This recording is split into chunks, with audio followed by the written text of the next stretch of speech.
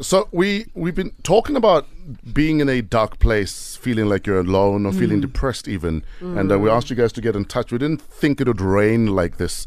This is Morgan in Rodiport, Josie. My girlfriend is depressive and is going through a hell of a lot right now. I'm actually feeling very helpless. I don't know how I can get her help. I don't know where to even start. Morgan, please get in touch with SADAG, the South African Depression and Anxiety Group. They are brilliant. Yeah. I've been doing work with them for the past 12 years. And you can even call them on 080 020 5026, 080 020 5026, or go to sadag.org. They're brilliant, and they'll get you help. They'll get you help fast. Yeah. Good morning, Lebogang. How are you doing? Morning, I'm good, and you? We're good. How can we help? What's going on? I lost a cousin, a close brother to me, on the 14th of July. Yeah. And he was a law graduate.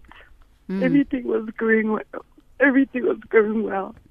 And he just went inside the house, he started cutting himself.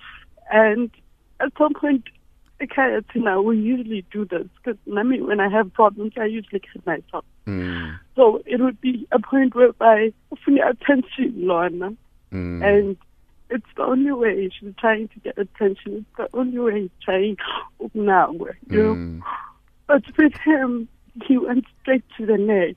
He went straight for the places that you can't just, you can't just remove muscle on. He cut himself so bad. I miss my brother. And right now, I see him every now and again. I can't sleep. I miss him. I wish he was here. I had so many plans tonight. Sundays were especially the hardest because he'd usually come around and check up on me. Were there any signs that he needed help or needed someone to talk to?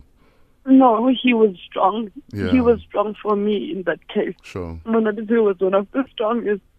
He was my everything. Yeah. I'd go to Monabizi and cry to Monabizi if I had a problem. And you would never attest to Monabizi had a problem.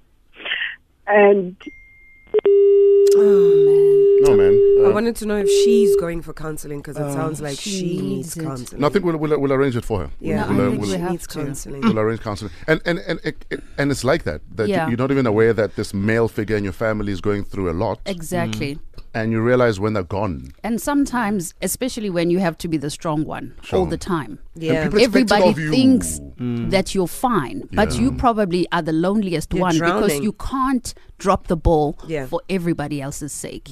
So you act as if you're keeping it together. And I think as Majita, as much as it might be a good trait for us as Majita to be able to hide our feelings, it's not cool to think I need to be strong for the whole family. All the time. Meanwhile, you are dying inside. True. Who's going to now look after the family if you're not looking after yourself?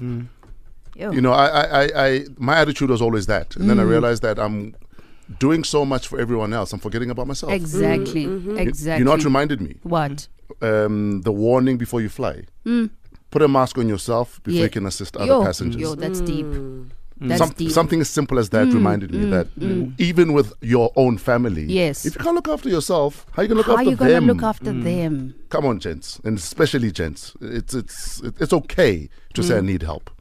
It's okay to break down and say, guys, I'm drowning here. Yeah. Right now, we have been hearing from quite a few of you talking, amongst other things, what's on your mind, and also depression has come up, and a lot of you have a lot to say. Anonymous says, my brother literally raped me every night at home. I told my mother and she didn't believe me. The other day, I got raped by a stranger who broke into the house while I was sleeping. Oh, of course. This is a lot to bear, and every day is a struggle. But it's a struggle that needs to be dealt with, and I will deal with it. You know, just by that, you are on your way to winning the battle or to conquering whatever that's trying to bring you down. Because for you to go through such, some people don't even get the strength to even type or face another day. Worst part being raped by your brother, and I say kudos to you for even sharing this story. Sure. Because you probably have saved millions of girls that are going through the same thing. Here's another story. I'm a single mother. My child is autistic. I'm unemployed. I have zero support. I've even thought about taking my life many times, but I often stop to ask myself, what will happen to my daughter, since people in my family treat her like she's an alien. My mother even says, "So se sase hole," about my little girl. I have a lot to deal with, and it's not easy. Yeah. There are actually support groups for families with autistic kids.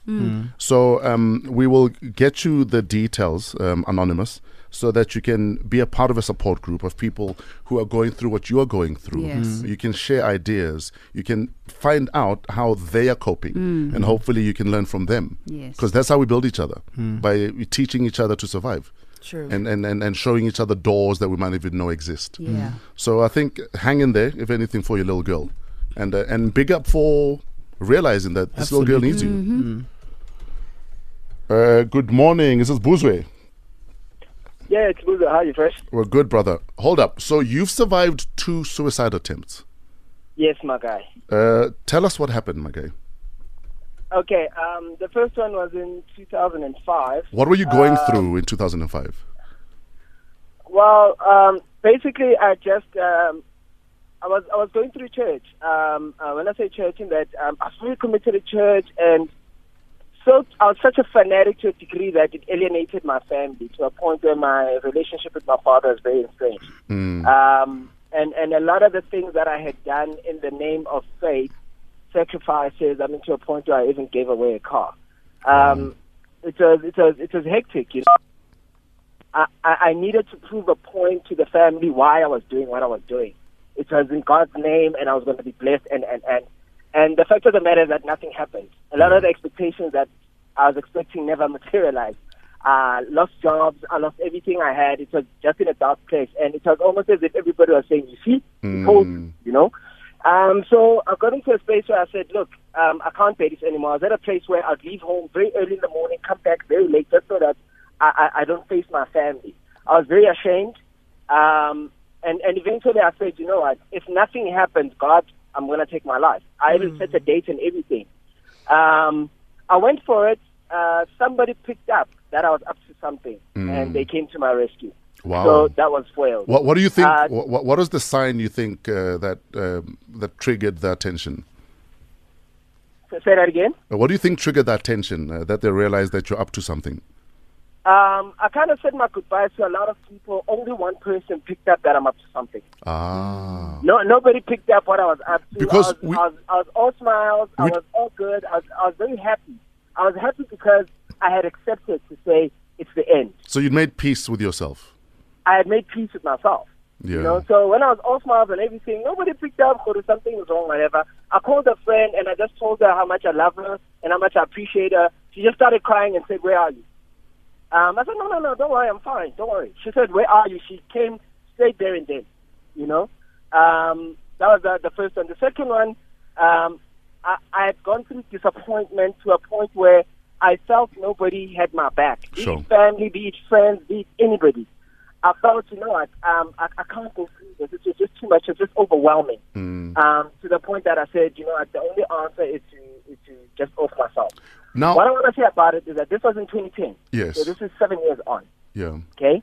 What I want to say to a lot of people going through a lot of stuff, one, the worst place to be at is a place where you are alone. Sure.